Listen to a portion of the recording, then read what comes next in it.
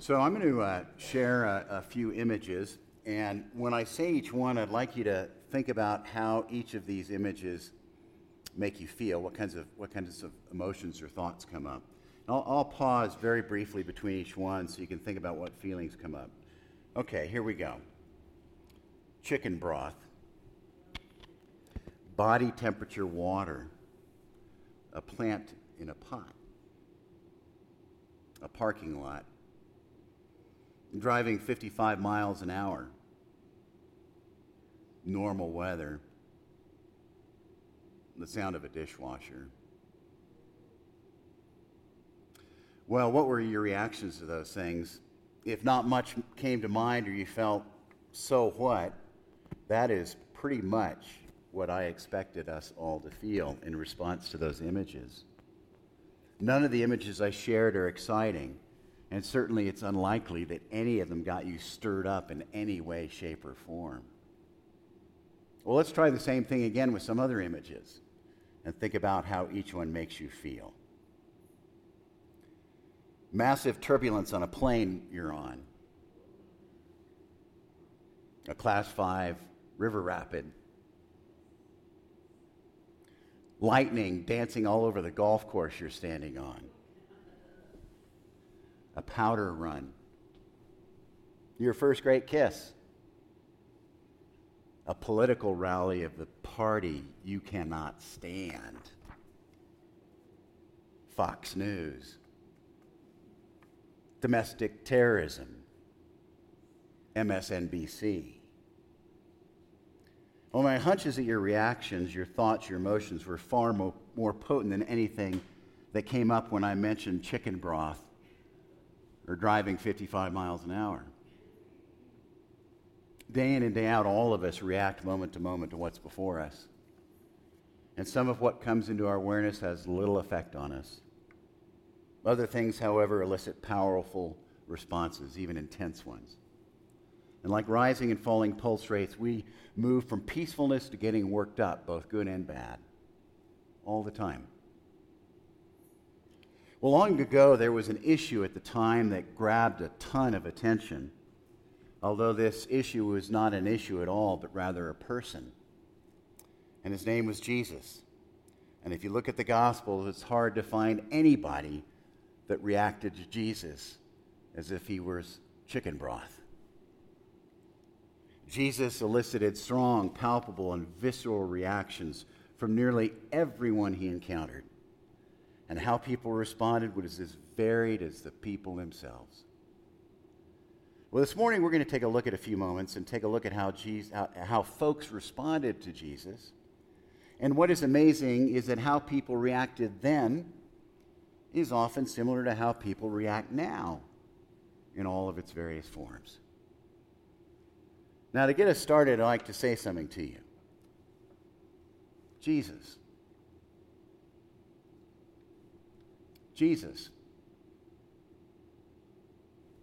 Jesus. Take a moment and think about your own thoughts and feelings that are stirred within you when I say Jesus. My hunch is that there are all kinds of reactions being experienced right now. And as we journey in faith together, I've come to think that from time to time, it's very important to be intentional and assess what Jesus stirs up within us. We grow, we learn, we come to understand about more who we are and where we are when we do so. Well, it's with our own reactions in mind that I'd like to dig into the Gospels and explore just some ways that people responded to Jesus when he walked among us. And as we get into the Gospels, think about which stories you might relate to more than others and why. Think about the stories that reflect your own reactions and thoughts about Jesus now in your own faith journey. The goal here is not to tell anyone how to think or what to feel. That's never our goal here at the chapel. That's between each of us and God. And the goal certainly is not to criticize anyone or establish some standard as to how we should feel. That's between each one of us and God.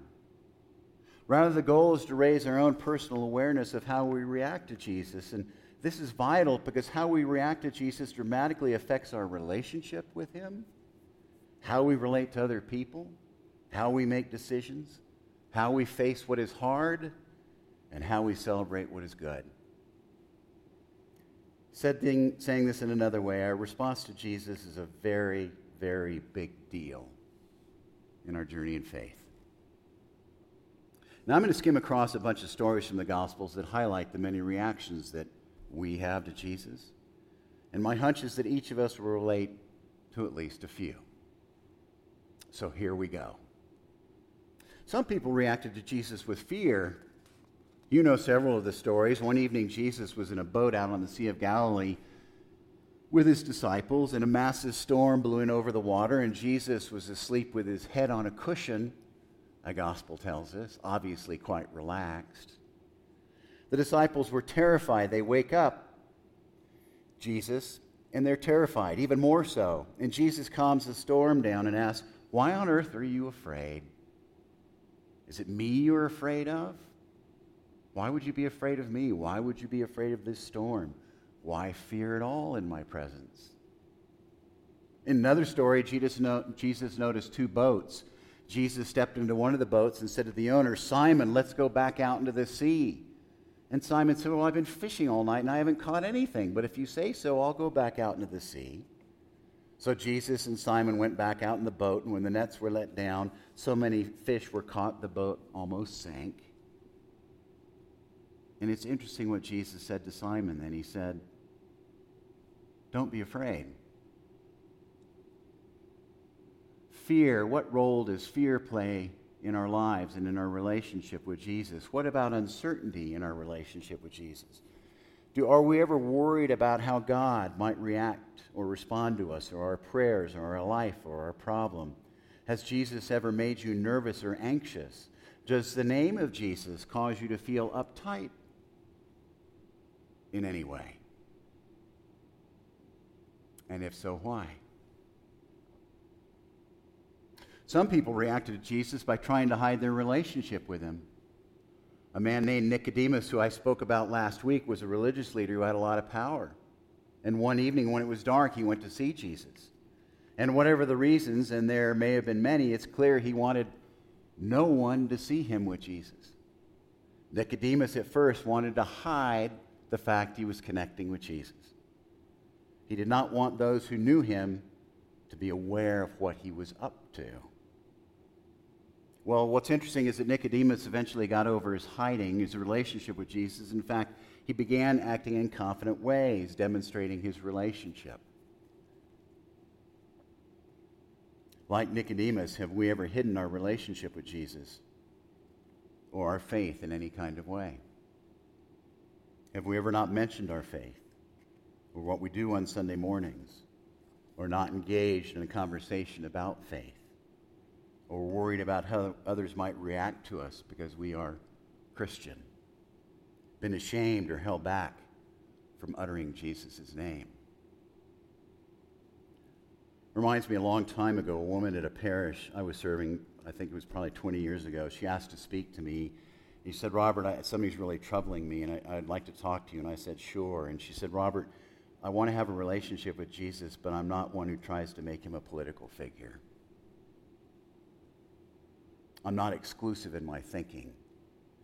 I'm not narrow-minded. I'm not mean, like I perceive some followers of Jesus to be. And whenever I hear the name of Jesus, even worse, when I say the name, I'm concerned someone will think I'm like people I totally disagree with. People who claim Christianity, Robert, you know what I mean." She was sad, and I was sad too, because I too have felt some of what she was speaking in the course of my life. And I remember I said something to her like, "Please don't let anyone take Jesus away from you. Jesus is not owned by a political party or a megachurch, even when they think so." Related to all of this is denying having anything to do with Jesus or Christianity.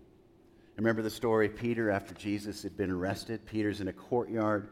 Someone recognizes him and asks, "Hey, aren't you a follower? Aren't you one of those?" Weren't you with Jesus? And Peter replies, nope, not me. You have someone else in mind. I don't even know the guy.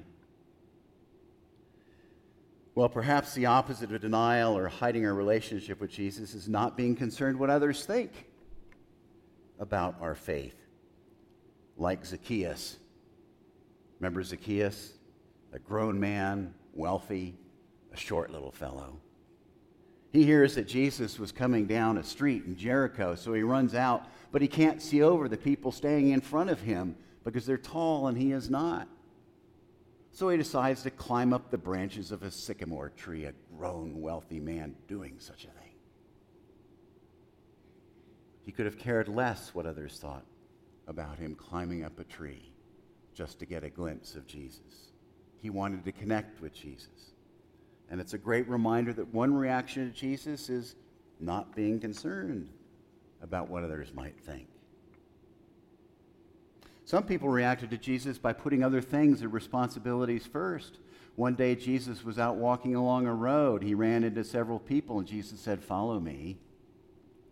And two of the fellows immediately came up with some excuses. They said, "I'll follow, but I've got some things to take care of first."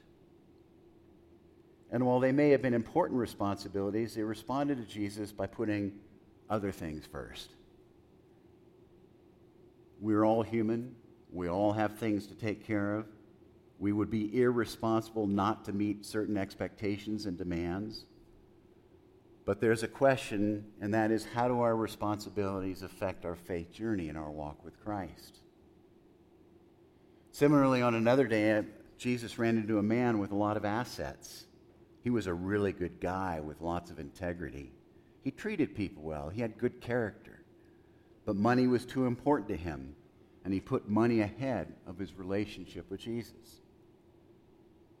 Perhaps we too are struggling with where our hearts are, knowing that some of what our treasure is may get in the way of a relationship with Christ. Some people reacted to Jesus with anger. During one Sabbath day, people were gathered to worship. Jesus shows up and he's handed a scroll with scripture verses. He reads it aloud to the crowd, and then he says, "Well, I've just read this, and today what I just read is fulfilled in me. I'm the Messiah." Doesn't go over very well. The people get mad. In fact, they're so mad they grab Jesus, let him out to the town, to the edge of a cliff, and try and throw him off the cliff. But Jesus simply walks away through the crowd. Aside from anger, some people reacted to Jesus with absolute trust. Jesus is in the town of Capernaum, the town on the Sea of Galilee from which many of his apostles were from. And it's there in that town by the sea that a Roman military man hears that Jesus is around, and he sends a message to Jesus. He says, "Jesus, one of my servants is sick and about to die. I don't need to trouble you by taking up a lot of your time, and I'm not worried to be in your presence, but if you'll simply say the word, I know my servant will be healed." When I say to my soldiers, "Do it," they do it. And I know it's the same with you. If you say my servant will be healed, he will be healed. Jesus was amazed at the level of complete, no questions asked, total trust the man had in response to him. Such trust was also known by a man with leprosy who one day approached Jesus and said, "If you are willing, you can heal me." And these stories compel us to ask, in our relationship with Jesus, where are we with trusting him? Some people reacted to Jesus by needing concrete, tangible, visible proof that he was who he said he was, and that he is alive and remains with us. Many of us know the story of Doubting Thomas, the fellow who was not with his disciples when Jesus first appeared after his resurrection. He needs proof from Jesus that he has passed through death into a new life. How many of us have sought evidence, something tangible, or reacted to Christ in a way that showed that we wanted some evidence? The list of reactions to our Lord found in the Gospels goes on and on and on and on. Some people were willing to sacrifice everything. Some people lived in response to Jesus with gratitude. Some spent their lives around Jesus wondering who on earth he really is. Some would do anything to connect to him. Some told everyone about him. Some felt that he showed up too late. Some felt his presence. Some worshiped him. And some reacted to Jesus by loving him with all of their heart, with all of their soul, and with all of their mind. And while there are many other ways in which people reacted to Jesus and still do, there's one last reaction I'd like to touch upon this morning. And by the time we get to the 3rd chapter of Mark, Jesus had been very busy. And it's at this point he goes up to a mountain to pray in order to choose his apostles. And after making decisions, he comes down the mountain into a village, and the scene is total chaos. In the midst of this frenzy, we find one of the most interesting reactions to Jesus in all of the Gospels. And the reactions come not from strangers, but from Jesus' family. They say to Jesus, and they say about Jesus, Jesus is out of his mind. Other versions of the Bible state this verse as, he's gone mad.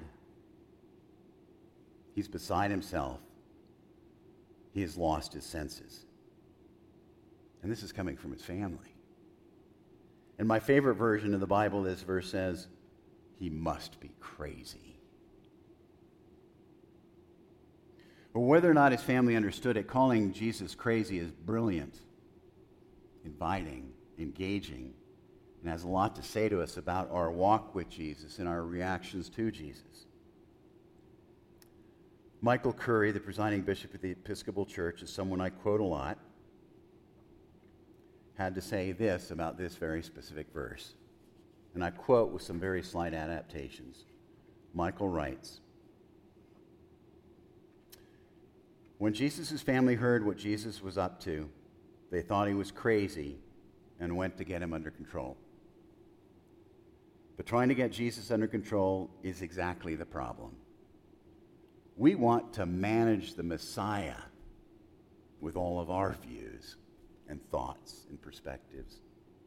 But the Messiah won't be managed. So forgive me," Michael goes on, "for saying it this way, but Jesus was and is crazy. And those who follow him, those who would be his disciples, are called to be exactly that, crazy like Jesus. And if you ask me what the church needs today, I would say we need some crazy Christians. Crazy enough to love the way that Jesus loves. Crazy enough to give like Jesus. To forgive like Jesus. To do justice, love mercy. To walk life humbly like Jesus. Crazy enough to be humble in this world. Crazy enough to dare to change the world from the nightmare it often is into something closer to the dream that God has for it. Crazy means that sometimes we march to the beat of a different drummer. Sometimes it means that we care more when we're tempted to care less. Sometimes it means standing up when others are sitting down. Sometimes it means speaking up when others are shutting up. Sometimes it means being different from everybody else and following Jesus in the very radical anti-culture way that it means. Michael goes on, "Sane, sanitized Christianity is killing us. Comfortable, demure Christianity may have worked once upon a time, but it won't carry the gospel anymore. We need to be crazy enough to believe that God is real and Jesus lives, to follow the radical, countercultural way of the gospel, to believe that the love of God is greater than all the powers of evil and death, and to believe that there is plenty of room in God's kingdom because every human being is being created in the image of God. Crazy enough to catch a glimpse of the transforming, transfiguring, life-changing vision of our Savior Jesus." And to Michael, my brother, I have to say, right on. We don't need self-righteous, angry Christians that claim Jesus on the political stage. We don't need hateful, judgmental, exclusive Christians that forget that every human being has been created in the image of God. We don't need mean-spirited, selfish, self-serving Christians. We don't need anti-people Christians or fearful Christians or elitist Christians. What we need is what Michael said. We need crazy Christians, crazy enough to make our lives about the love of God in a world that often doesn't give a damn. You see, it's only love and only the love of God that will bring about change, lasting solutions, renewal in the lives of those who have lost hope, and the discovery of why we're here in this life to begin with. So I pray that one of our responses to Jesus is to be crazy like Jesus. As I close, I invite each of us in the days ahead to think about some very important questions. Where is your heart, June 2021, with Jesus? How do you react to him? And why? How do those reactions affect you in our lives? How do they enhance or diminish our faith journey? Talk to somebody else about this topic today. Pray that God will deepen your relationship with him. And this final caveat, through it all, remember this: Jesus loves you, forgives you, accepts you as you are, wherever you are in your journey of faith, whatever you've done. Jesus met people wherever they are, and he does the same with you and with me. Thank God, and amen.